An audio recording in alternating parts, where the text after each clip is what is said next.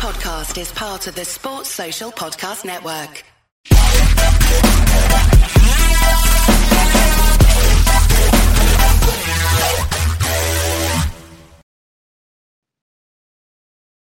Hey guys, I'm Sai and welcome to ACEcast Nation.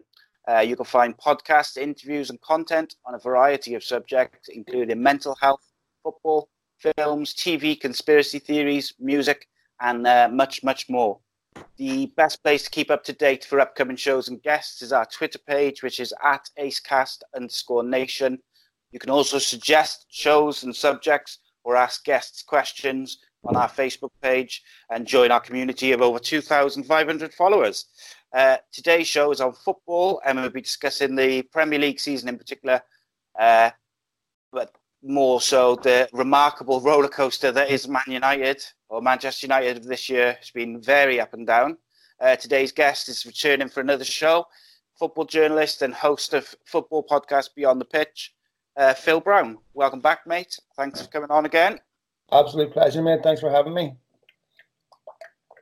No worries at all. It's Man United. It's been an incredible season. But before we get into that,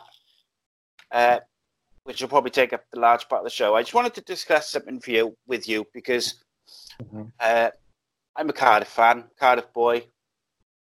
Our last experience of the Premier League was not pleasant. And you know, you can speak to many Cardiff fans, and they'd all have different views on where it went wrong. My personal view is Malky Mackay was never in the relegation zone, so he shouldn't have been sacked. But there was obviously reasons and things going on behind the scenes which contributed to him leaving. However, this year Cardiff had a championship squad of championship players. Not many of those players will be picked up by Premier League clubs in the summer. Maybe with the exception of Neil Etheridge and the two lone boys, Harry Arter and Camarasa. I would say they could probably play for him. Very good. He was very, very good. So my issue, before the season, I said that the refereeing standard in the British football system, particularly the Premier League and the Championship, over the last 3 to 4 years has been terrible. This was before the season. Now, this year, I think it's been even worse. And I think this year it's cost Cardiff their place in the Premier League. I have many examples, but I'm not going to go into all of them. But the main one for me is the Chelsea game, where you've got a player 5 yards offside. Cardiff are winning 1-0. There's 10 minutes to go. If they win that game, they changes everything, changes the morale, the momentum, everything in the changing room, the club, the fans. They believe, and I believe they would have gone on and stayed up. However, Chelsea have the goal, which is 5 yards offside. You know, it wasn't even close. Shouldn't have stood. That cost Cardiff, not just that decision, there was several over the last, since Christmas, there's been about 7 or 8 just penalty decisions or offside decisions or just things which weren't even close.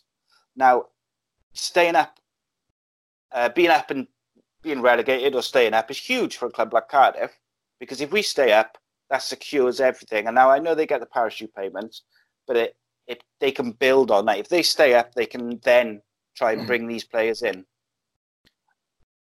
Do you feel like the officiating has been up to standard in the Premier League over the last few years, this season in particular?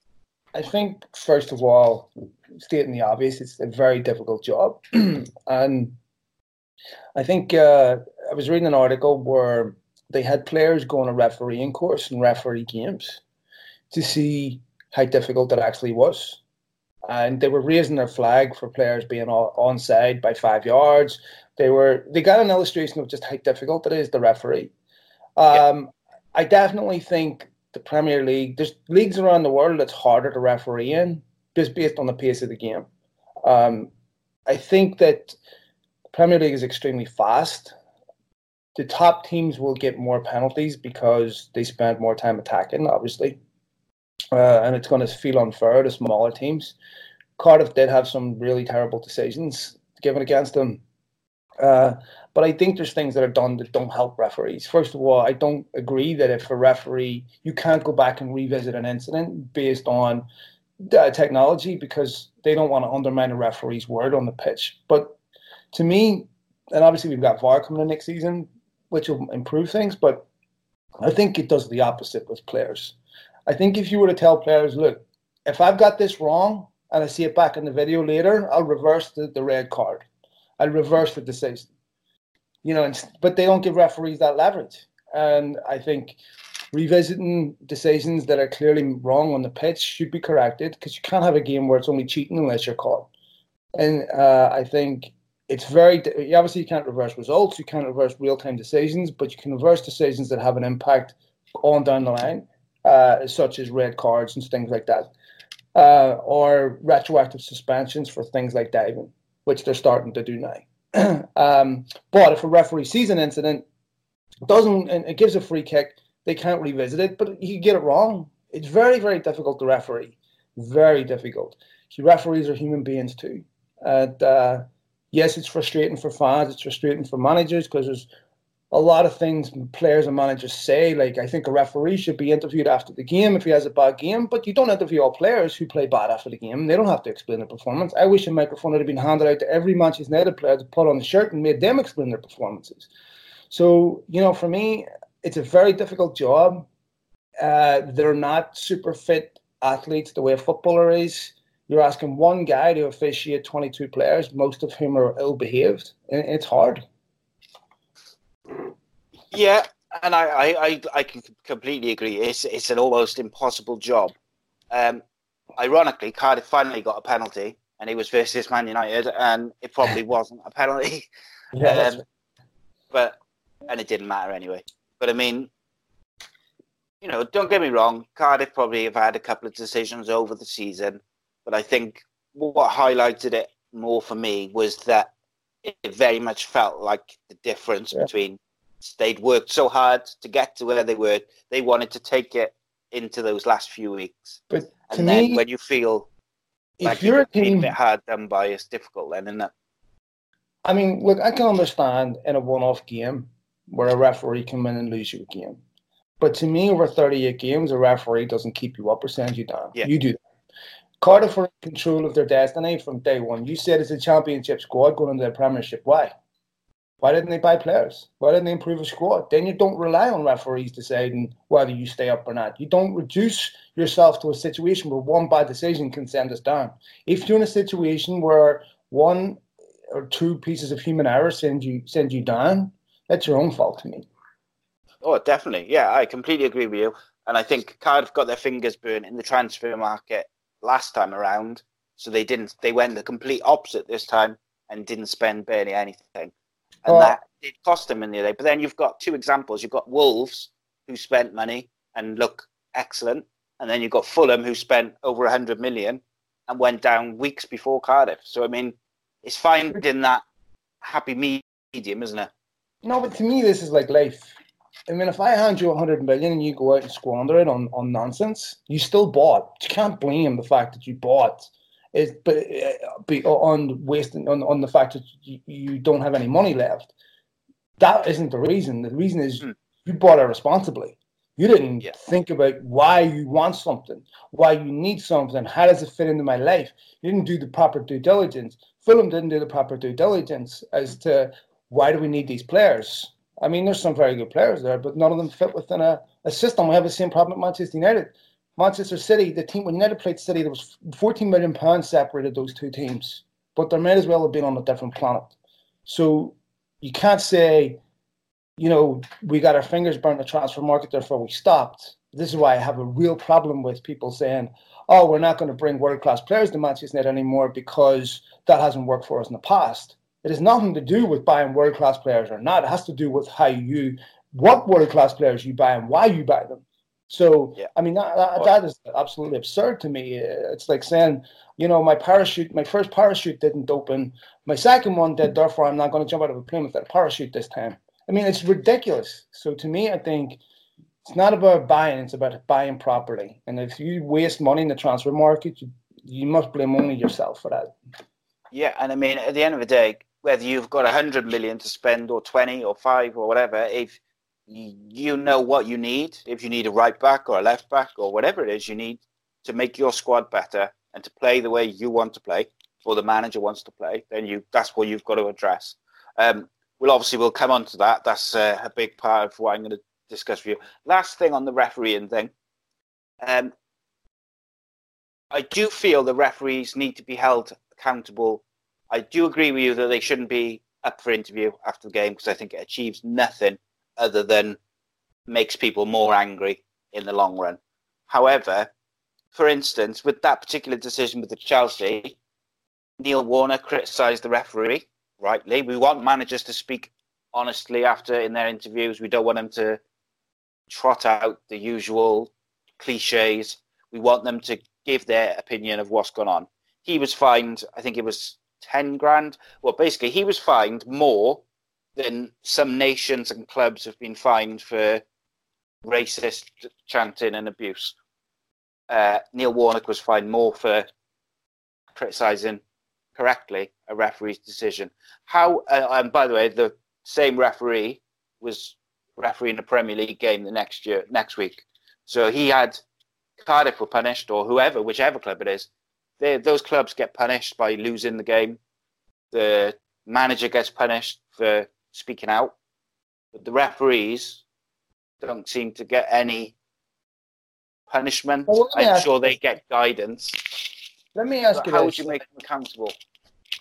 Okay, well, they're accountable because if they make mistakes, they no longer get the referee at that level. I'm talking about egregious mistakes. But I want you to put the shoe on the other foot for a minute. Imagine a referee was interviewed after the game and said, do you know what? Victor Camarasa is a cheat. 3 times I caught him diving, and he told me to F off. And so did Mendes Lang. And then they started going through the Cardiff players and calling them cheats and saying everything that they said because they were diving throughout the game or they were simulating contact and everything. All the mistakes that make a referee's job harder, right? Constantly diving for penalties. How do you think clubs would react to that? I think managers would react. They'd be apoplectic with rage. How do you know he was cheating? How do you know he was cheating? How do you know he didn't trip up? How do you know it was simulation? And this is why you have to be careful. Okay, let's say it was a human error. You know what? Victor Camarasa was horrendous today. Played really poorly. Made terrible mistakes. What would a manager say to a referee that said that? They'd rip him apart, right? So why does a club get to turn around and rip a referee apart for making human error? By the way, if you want to make a referee's job easier, go tell your players to stop diving. Go tell your players to stop play acting. Go tell your players to stop rolling around when someone comes near them. And then maybe we make the job easier for referees. But managers complaining that I didn't see Neil Warner complaining at the weekend about the penalty he got. I didn't see him saying, you know what, that wasn't a penalty, shouldn't have got it. That referee should be stood down. I didn't see Solskjaer say that. You know, you take them when you get them. They're human error. They're human beings.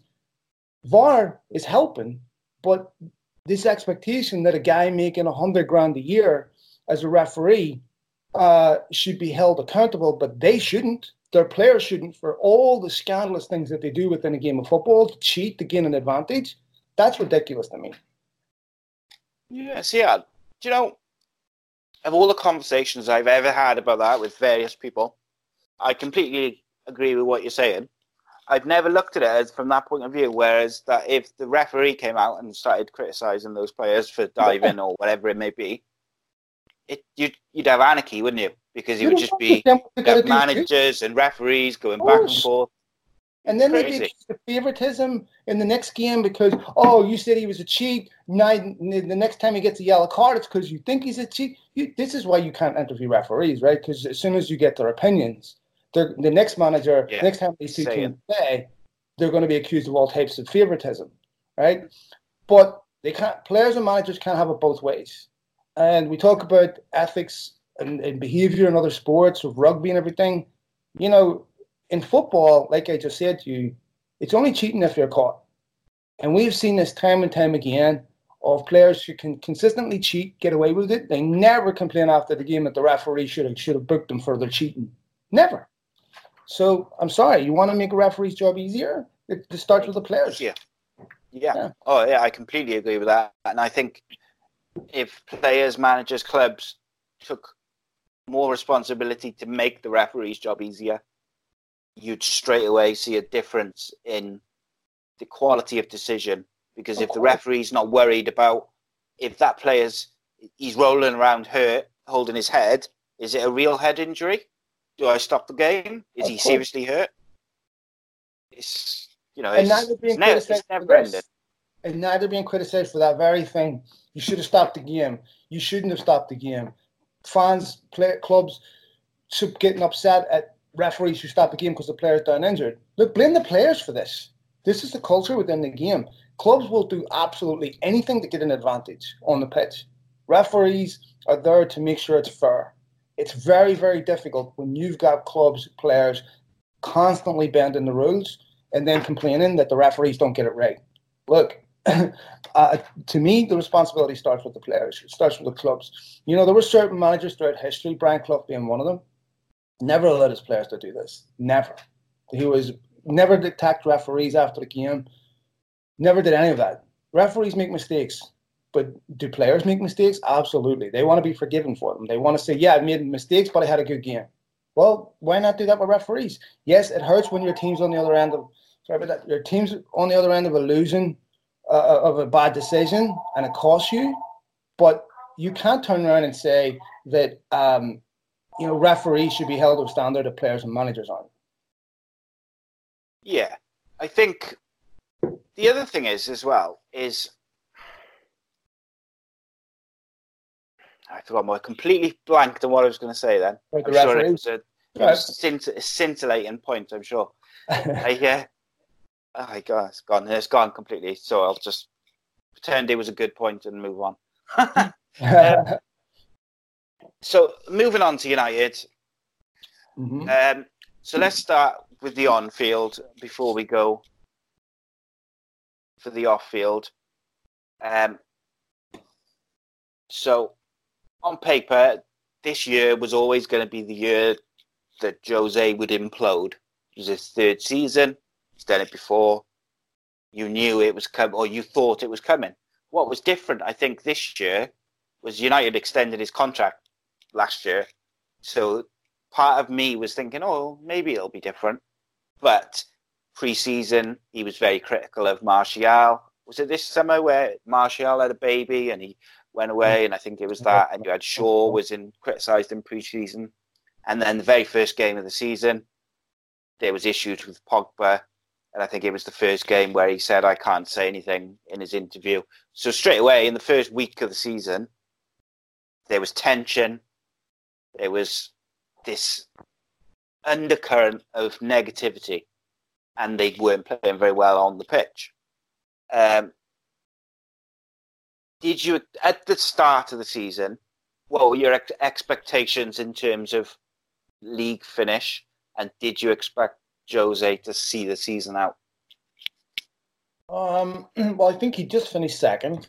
The season before, he'd won 2 trophies. I don't count the Community Shield. Wasn't overwhelmed by the business they'd done in the summer, but certainly didn't expect what was coming. I think United started to doubt Mourinho after Sevilla when they get knocked out to the Sevilla in the Champions League. Which in many ways illustrates the lack of thinking and planning at United, where so many of the decisions are emotional. They gave him a new contract and then proceeded to undermine a guy that had just finished second 6 months later in the transfer market, which to me is a disgrace. Mourinho, I think United had to get rid of him. But look, when you have a football club that is so, I've said this before, that defines their success by a profit and loss column, not a win-loss column, you have a serious problem. Every sponsor that United sign expects something in return. They expect players to advertise their brand, the product. When you have more sponsors than points, you're going to have a problem. So all these sponsors want the same players advertising their brands. So essentially, you've got 11 Billy Mays. You've got infomercials. You've got players that are basically up there selling crap for brands just because they're paying for that privilege. And this is one of the reasons why, of course, United want players with large social media followings, because they also sell that to sponsors. Listen, Paul Pogba's going to advertise your stuff, right? How many times in the last, under Woodward's tutelage, have you seen United go out and sign a young unknown 19-year-old? Almost never happens, right? Because it's not a football. It's a lot, isn't it? Yeah, a lot, right? But it almost never happens. It's very rare, and so Solskjaer wants to restore United back to that, but United will look at that and say, well, I don't know if we want to spend a lot of money on young players that nobody's ever heard of, that has no commercial value to us. We may in a couple of years, but how many players have United developed and improved over the last few years? I mean, you can rhyme off 10, 15 players that haven't developed. So I think you have a problem with a conflict inside the football club between a football guy and a commercial guy, and the commercial guys always win. Van Gaal said he didn't want United trips all over the United States for pre-season. That's exactly what they did. Mourinho said, we only want to go to one coast. Well, they didn't. They went all over the country again. Commercial guys always win. Ferguson had a problem with that. Van Gaal has already said this. It's not a football club. It's a business that happens to play football. Until that balance is restored and you actually want to profit through football success, not commercial success, then your priority isn't winning. Your priority is top four. United have commercial goals, not football goals. Commercial goal. Top four is a commercial goal. It's not a football goal. There's nothing to celebrate finishing fourth. I mean, it is for the money men upstairs, right? It's great if you use it as a platform to as a springboard and buy better players to improve. But look at the 2 times United have qualified for the Champions League in the last 4 years. They bought crap, right? And so they were parsimonious in the transfer market. So I think it's a business, and it's unashamedly a business since Ferguson retired, and the succession planning since Ferguson left has been utterly appalling. And look, as long as you've got an executive vice chairman playing football manager and thinks he knows more than people who actually have won everything in the game, this is going to happen. And so I don't know. It's people take progress for granted this summer. I don't. The club hasn't made any progress since Ferguson left. And they're in exactly the same position they were in when he took over. A club that's capable of sporadic runs of form, trying to catch Liverpool, trying to catch the rivals, and it's a squad made up of players that are good players, but aren't devout winners. Are people that, when Ferguson took over, he had to change the whole club. The culture inside the club was a drinking culture. He just got it, changed it. It took him 6 years, and it was a football club back then. And with one of the greatest managers in the game. I don't think you have the leadership to get out of this. Yeah, you can't see it. I can't see him giving anyone 6 years to rebuild. Is the other thing. Well, no choice. No, they haven't. But whether it's one guy or not, I don't know. Solskjaer feels like he's under a bit of pressure already because of the end of the season. So the last thing I just want to say on Jose is. I always felt that he would have been a good fit for United straight after Fergie to try and keep that winning thread while they searched for a new long-term manager who was perhaps young or played the way they want to play, whatever the criteria they needed. But I felt obviously Fergie hadn't been like a long-term plan for him to retire.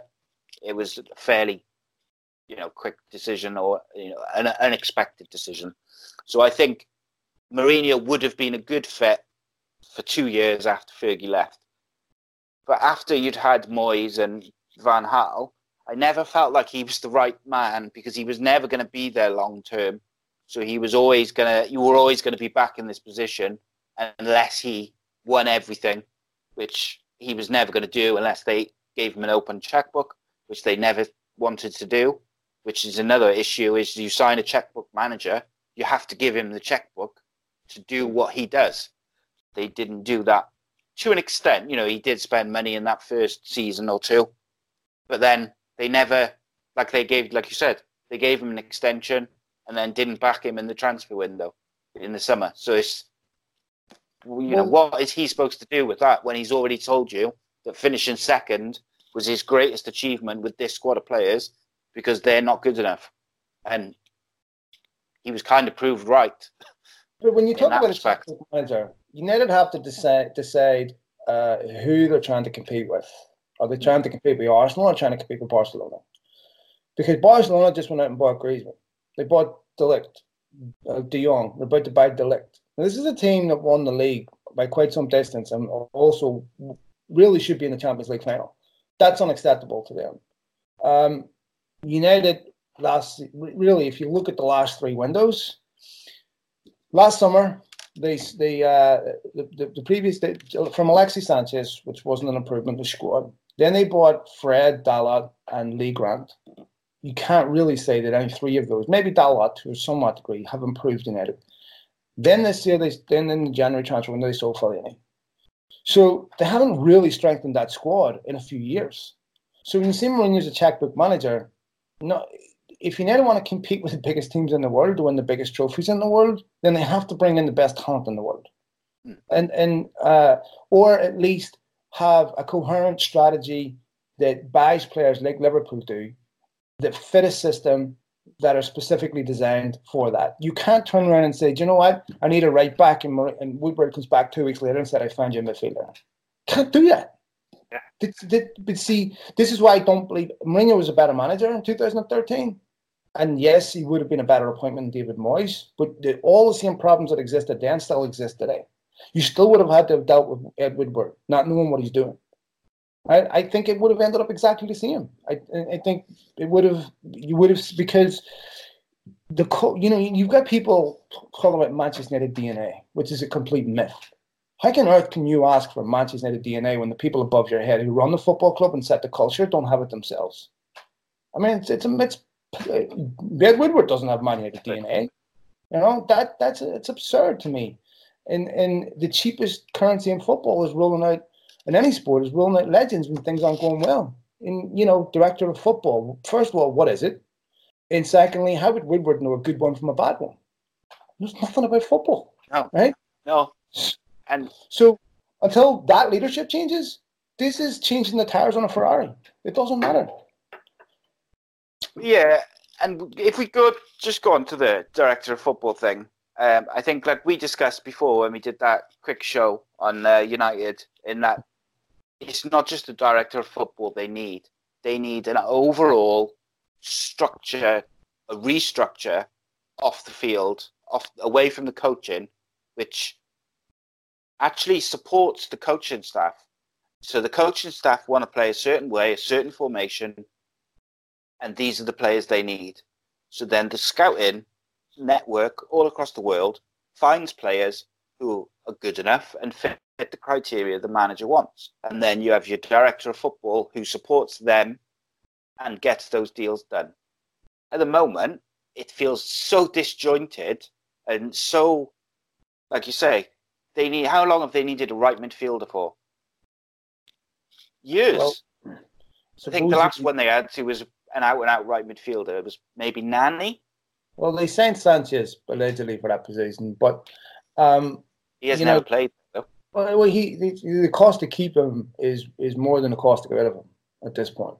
So I think again, another signing that was made without serious thought given to how is this guy going to play? How is he going to complement what we do? And here you have a problem now of getting rid of these players, because how many people are going to look at these players and go, do you know what? That's what we're missing. Because none of them look even they don't even look Premier League standard. So clearly talent is not an issue. Talent. These players are clearly talented. That's not an issue. But they're lacking all the basic things a professional should have. The football pitch should be a sanctuary. If you've got problems going on in your personal life, most people, whatever sport they play, when they're in that arena, that's their escape from all the nonsense that goes on inside their life. Maradona's documentary is coming out where he talks about how important the football pitch was to get away from all those personal problems. Whatever you're doing in your personal life, the football pitch should be that sanctuary from all the nonsense. That should be the place where you're happiest. But these United players look like that's the place they least want to be. And all the nonsense that's going on in their personal life, they're almost celebrities that play football. And that's a problem, right? And so even when United had Beckham going through this celebrity stardom, they still can't manage to make sure he focused on his football. And that's still a guy that played for United, Real Madrid, PSG, AC Milan, right? He's still a superstar. And you don't get to those clubs because you can sell shirts. You have to contribute something. So I think I'm trying to single out a single decision that's been made since Ferguson retired that actually has gone right. I mean, you have to be a special type of idiot to spend 800 million and look this bad. So why on earth would we expect any change when no change has been made? We made an emotional decision with Solskjaer, which I supported, and now they're in a horrendous position of starting to doubt whether he's the right guy, and most likely that'll be reflected. Now they're in a situation where they know they have to spend massive amounts of money this summer to bring in the players that they need, and they're not convinced they've got the right guy in that position. And if he's not the right guy, do they want to keep doing this? Keep rebuilding, buying hundreds of millions of pounds of players? Certainly that's not what the Glazers are in it for. No, it's definitely not. I think it's a weird position now because they won 12 games on the bounce or whatever. They all of a sudden looked better. I thought that people got a bit carried away because I didn't think they looked amazing. They were playing counter-attacking football, and I thought he was tactically very good in those 12 games against teams like Spurs. They were very good. But I didn't think they were like, they weren't like the United of old, tearing teams apart. They were scoring goals, but a lot of it was on the break, soaking up a bit of pressure. They were certainly moving the ball quicker.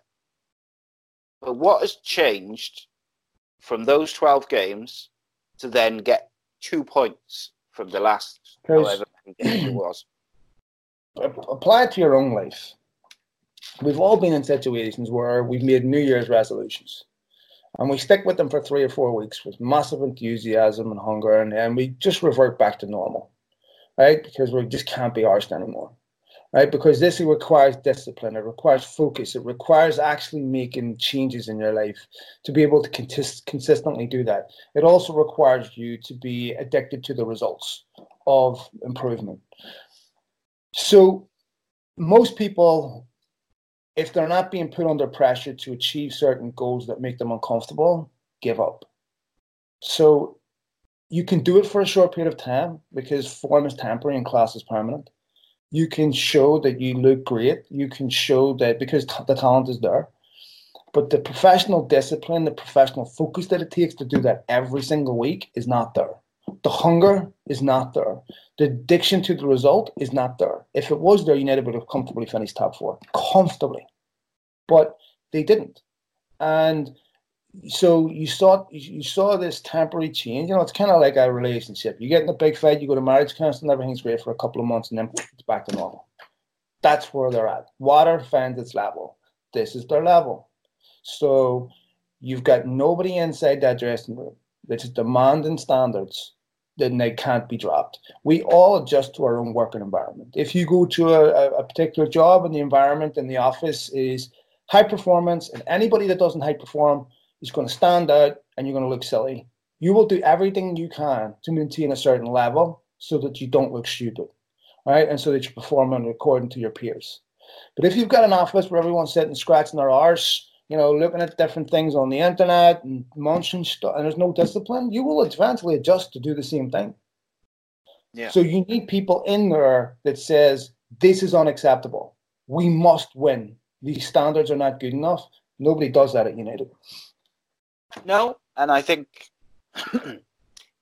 it was mind-boggling to see the difference in effort from those 12 games where they all looked happy and motivated and like they would go through a brick wall for that manager. Then all of a sudden, literally days later, they looked like they did when just before Mourinho got sacked. Like they didn't want to be on the pitch. They didn't want to play there. They didn't want the ball. They didn't want to run. They weren't motivated. And the only difference I could see, because I was looking earlier just through some old newspaper reports from around the time where they started to go downhill to see if there was any tabloid stories of, arguments or some sort of big incident which maybe kicked it off. And I couldn't really find anything, nothing of note that would have been like, oh, maybe that caused a bit of a stir. The only things I could see was people like your Jones, Smalling, Young getting new contracts. You had obviously Herrera and other people who were negotiating. Then you had Solskjaer got the job, which you would think that everybody, players-wise, was happy with because they were all so happy for those 12 games under him. But something changed.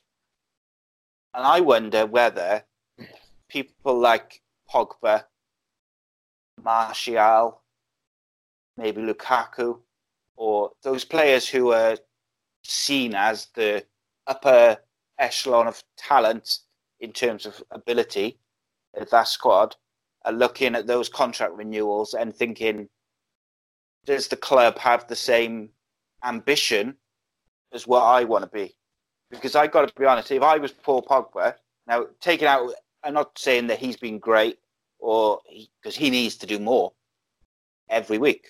But if I'm him, when Solskjaer's come in and they're doing well, I'm thinking, good, we're going to get some quality in around me and we're going to really push on. And then you're seeing Ashley Young, who's playing dreadfully every week, get a new contract. Phil Jones, who can't stay fit for more than half a season and looks like he's got a mistake in him every game. Same with Smalling. They're all getting new contracts, and suddenly those players are thinking, how are we going to push on with those same players getting long-term contracts? And not just that, like Ashley Young was continually picked while playing badly and captain. That's no excuse for anybody dropping their own standards. Oh, absolutely. No, I agree. You can, like, I'm sure in just about every football team, players look at other players as inferior. That happens at every club, right? It happens in every business. Human beings have a particularly high opinion of themselves and usually think they're better than their colleagues, or certainly better than some of them. So, yes, but if you look at some of the best players in the world, they haven't always played for the best teams. They didn't drop their standards. And I'm sure when Ronaldo came, he looked at people that was playing for United at the time and going, Kieran Richardson, he's crap. Right? These players are crap. Didn't have no impact on his development as a footballer. None. No. He was so determined to succeed. This is what Roy Keane was saying about players needing to motivate themselves. You are a professional athlete.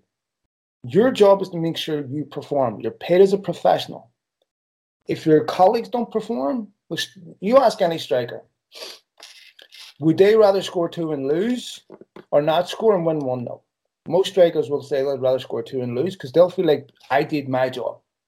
Yeah. That's what I'm responsible for. My job.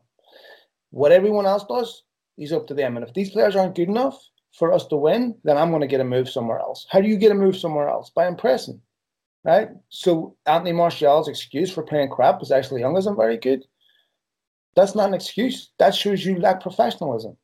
Right? I mean, I can't get up and say I'm not going into work today because Geraldine in accounting is crap. Yeah. It doesn't work like that. You must hold yourself to a certain standard. And that, to me, is the mindset of if that happens. Look, I can understand Pogba saying, you know, I don't want to stay 3-4 years till you build a team good enough to win the Premier League. I want to leave. Okay. I have no problem with players leaving. To me, it's about how you leave.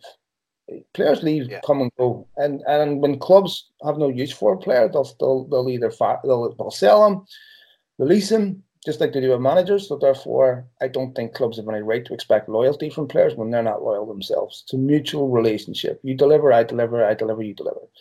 Once one of them things stops happening, then players leave. Paul Pogba was good enough to play for almost any team in the world.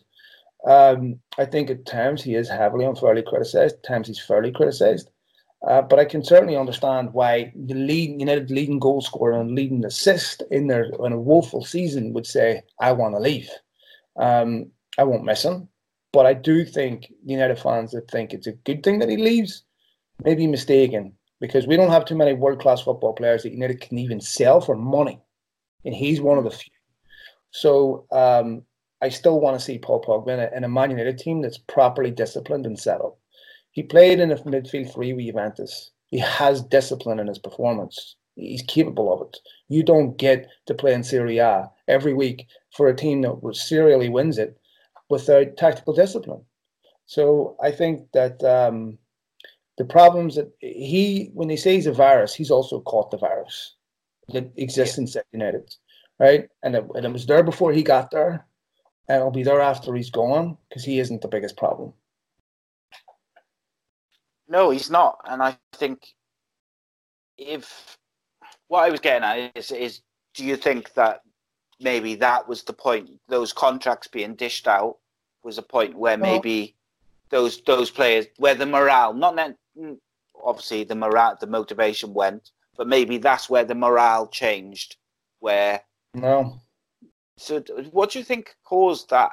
Do you just think it was just a lack of self, like they weren't taking enough pride in their own performance? I think it just seemed like morale went. Yeah, to me, it goes back to a couple of problems. First of all, it's almost an unmanageable football club. You cannot have a situation where you don't know who your boss is. So if you work, again, I'll apply this to any working environment. You go to work and you've got someone that has a title as your boss, but it's constantly undermined by the guy above him who says, you know what, I know he tells you to do this, but listen to me. Do what I tell you. If he tells you to do this and I tell you to do something else, do what I tell you. Okay? So if you've got Paul Pogba or any other player having their wealth determined at Manchester United, their worth determined based on their commercial value, then that's a problem. If Solskjaer says to the board, I want to get rid of this guy, you can't. He's worth too much to us commercially. Then what do you say to the players? You get exactly the same situation that happens at Chelsea. They don't respect their manager. They don't care what he says. They do what they want because they know that my employment here and my financial reward here is not based on anything you're telling me to do. You know, if United had an option of Paul Pogba never playing again for Manchester United, but his commercial value skyrocketed, they take that because the priority is not football.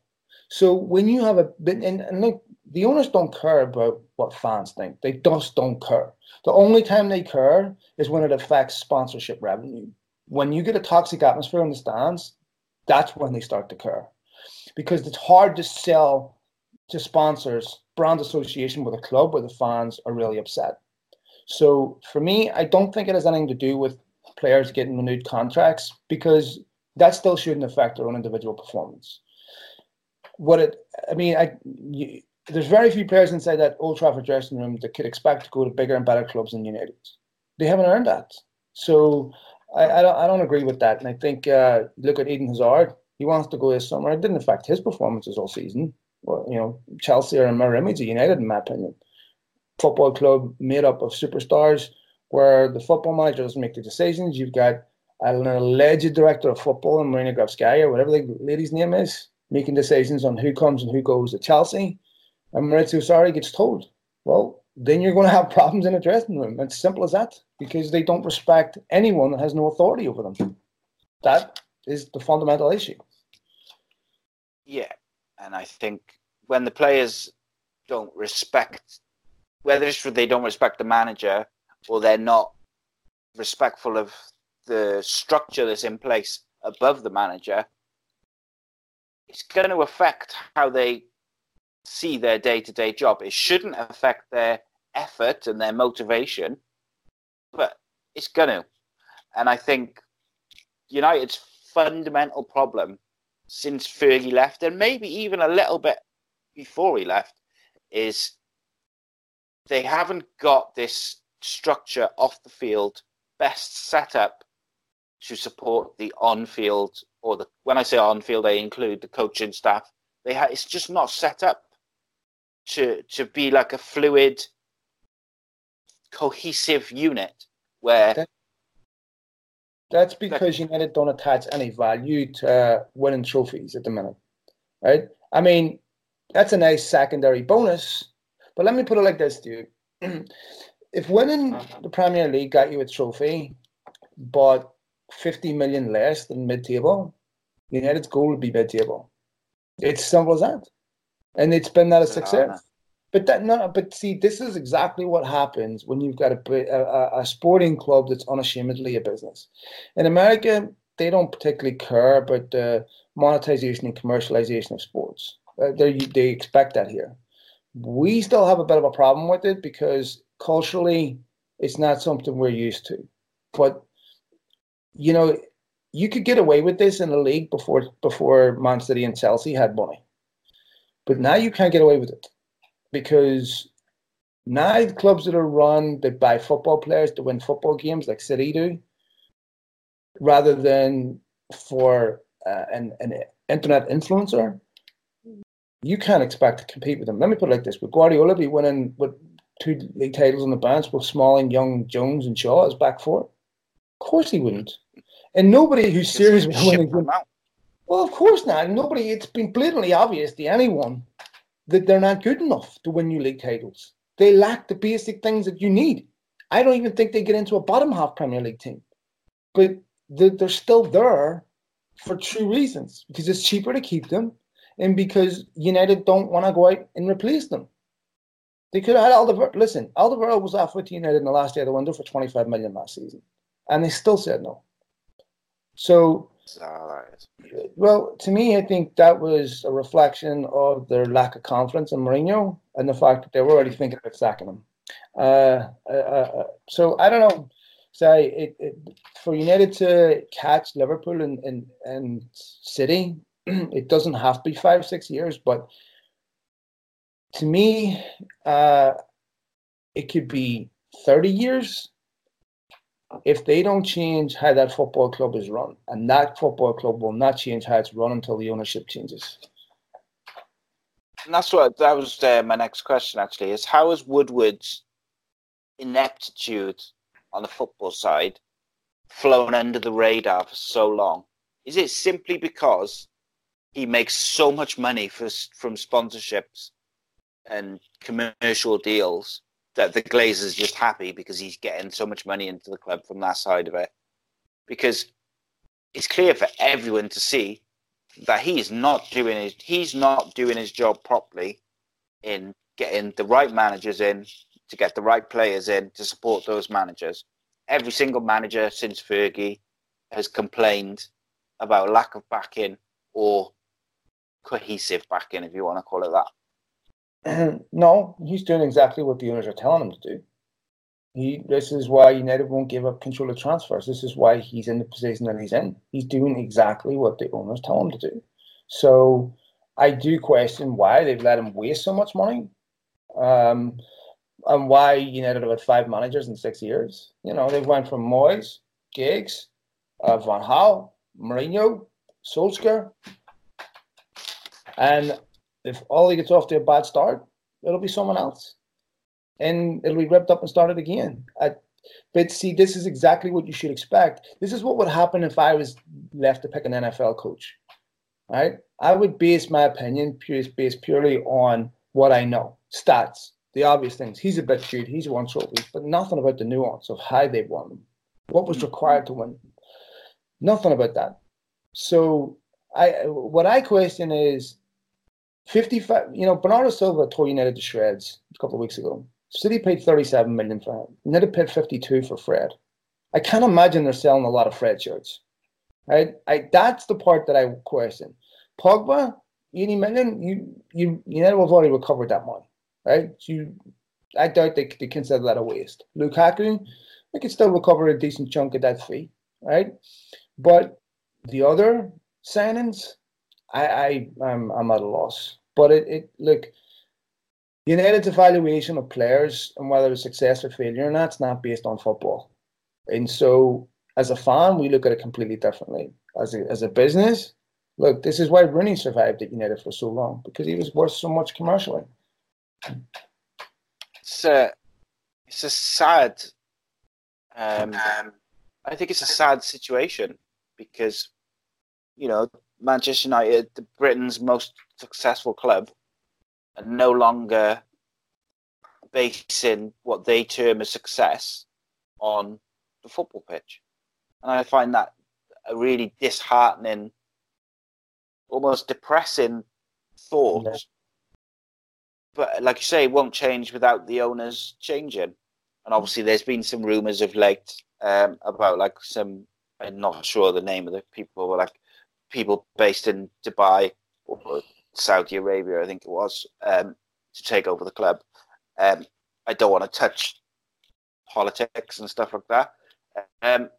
So just a quick hypothetical question before we move on quickly to some other stuff. If you were in charge of the club, so say you were a director of football, there was no man, or you had an open checkbook, you could keep who you want and you could replace who you want. Who would you keep that's there now? Oh, Jesus. You could move in as many as you want and take in as many as you want. Very Who few. would stay?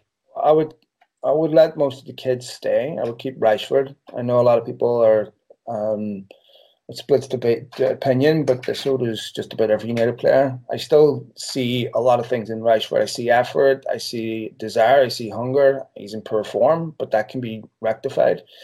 I would still keep De Gea. I would keep Lindelof, Dalot. I would keep. I'd say to that, Luke Shaw is not good enough. Ashley Young not good enough. Smalling Jones not good enough. Fred not good enough. Matic not good enough. Ander Herrera, I don't know. If you want the 300 grand a week, they were right to let him go. Mata needs to be moved on. Martial, if he doesn't want to play, needs to be moved on. Lukaku doesn't fit the way United play. They don't play with a large target man the way they want to play. So those would be the obvious. Alexis Sanchez, obviously.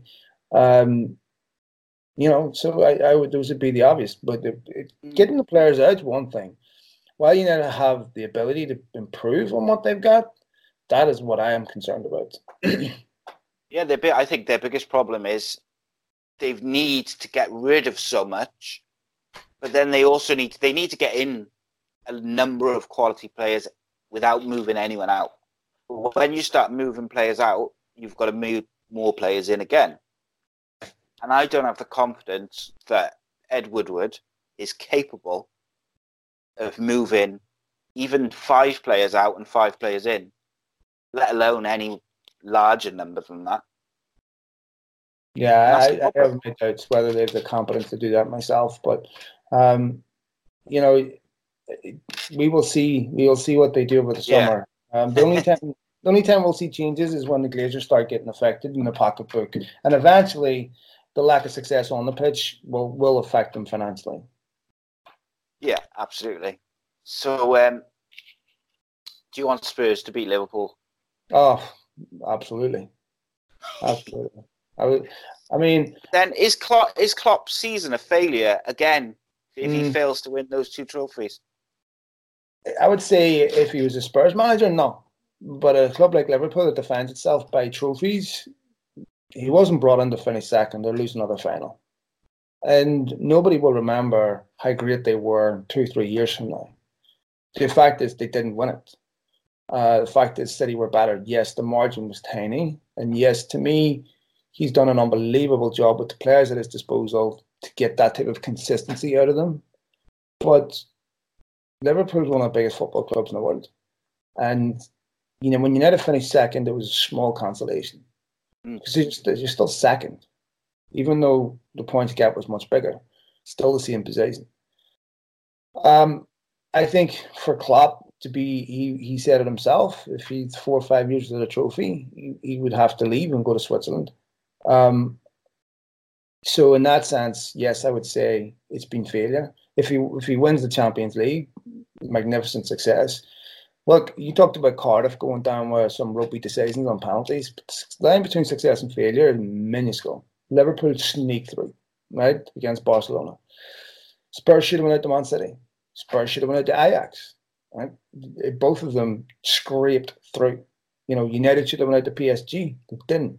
The lines are really, really small. And so I think Liverpool will win that final as firm favourites. But, Spurs will have Harry Kane back. Son is playing out of his skin. And it'd be interesting to see how Liverpool react emotionally to not winning the league. Yeah, I was going to ask you about that. Do you think that, like, Liverpool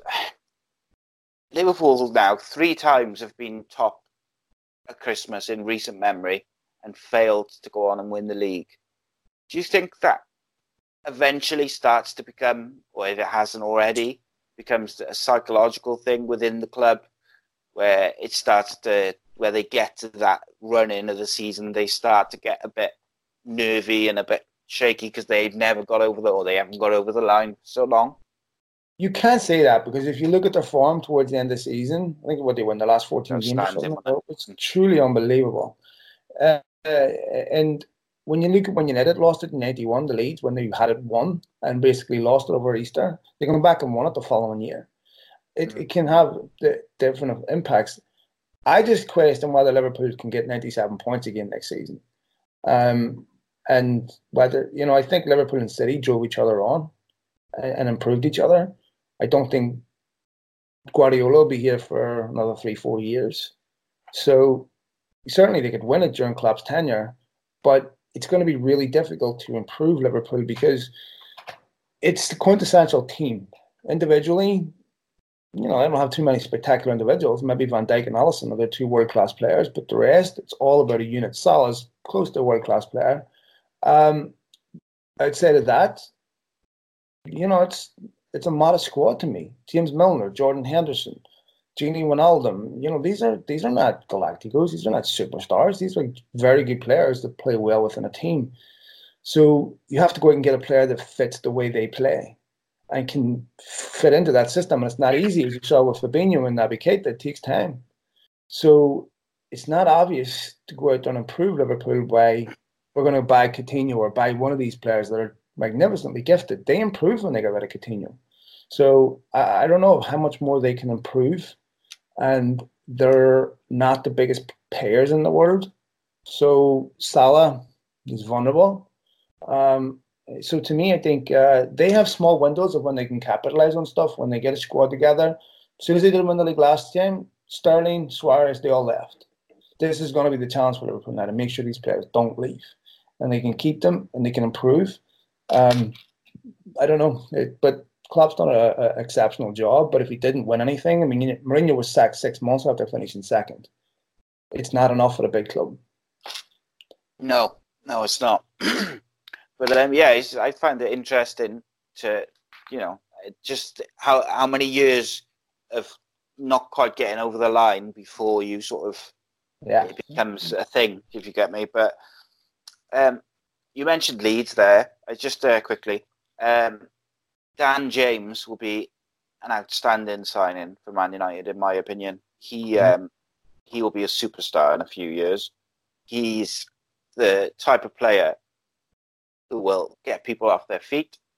He works hard. He's young. He's quick, and I think that he would be a very good signing for Solskjaer.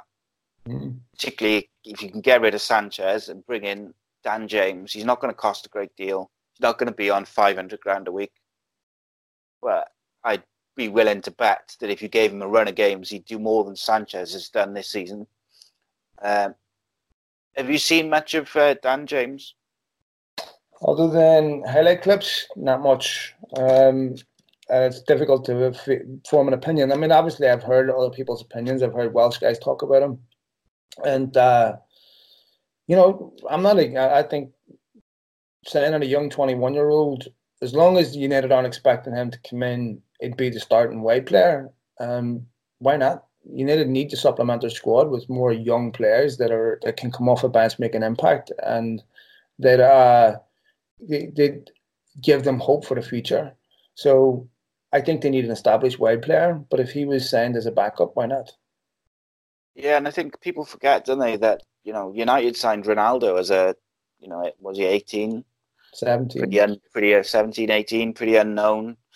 And they developed him. That's what they used to do, was buy these quality sort of young players and make them into superstars. Ronaldo developed himself for me because he would have done that at any football club in the world. If you'd have had him at FC Baku, you'd still get the best player in the world. But I know what you mean. But see, that's what I'm saying. At a football club, nobody can develop you. You have to develop yourself. All the facilities are there, everything. Coaching is just there to refine your game. It can never teach you the essence of the game. Coaching is there to refine you, improve you, to take away bad habits. But everything has to be done by you. If you're not out every day working your arse off and trying to improve, then coaching's a waste of time, because all someone can do is teach you good habits. They can't teach you how to play a game. That has to be done yourself. If I was to give you a 16-year-old who had never played the game before and said, teach him football, you can't. The essence of the game is always learned by yourself, and then a coach refines your game. But if someone doesn't want to do it and doesn't have the hunger to do it, you can have 1,000 Johan Cruyffs. You'll never turn a player out. It doesn't matter. No. I said to my boy the other day that Ronaldo is the single most motivated player that I've ever seen in my 37 years of life. Just his will to keep himself in shape, to improve. Even now, was he 34, 35 now? Yeah, he's 30. Still got like an ounce of fat on him. Still, playing in Italy, scoring goals. He's lost a yard of pace, so he's changed his game. So you can find Phil, is it at Malachians, isn't it, on Yes, Twitter? mate, at Malachians, and I'm happy to come back anytime and do it. Give me a shout at Malachians. That's Malachians on Twitter. That's the best place to find me. Cool. And you can find us on at ACEcast_Nation. Most of all, subscribe to the YouTube channel, which is Ace Podcast Nation. That's the best, quickest way to support the show. Cheers, Phil, and cheers everyone for watching and listening.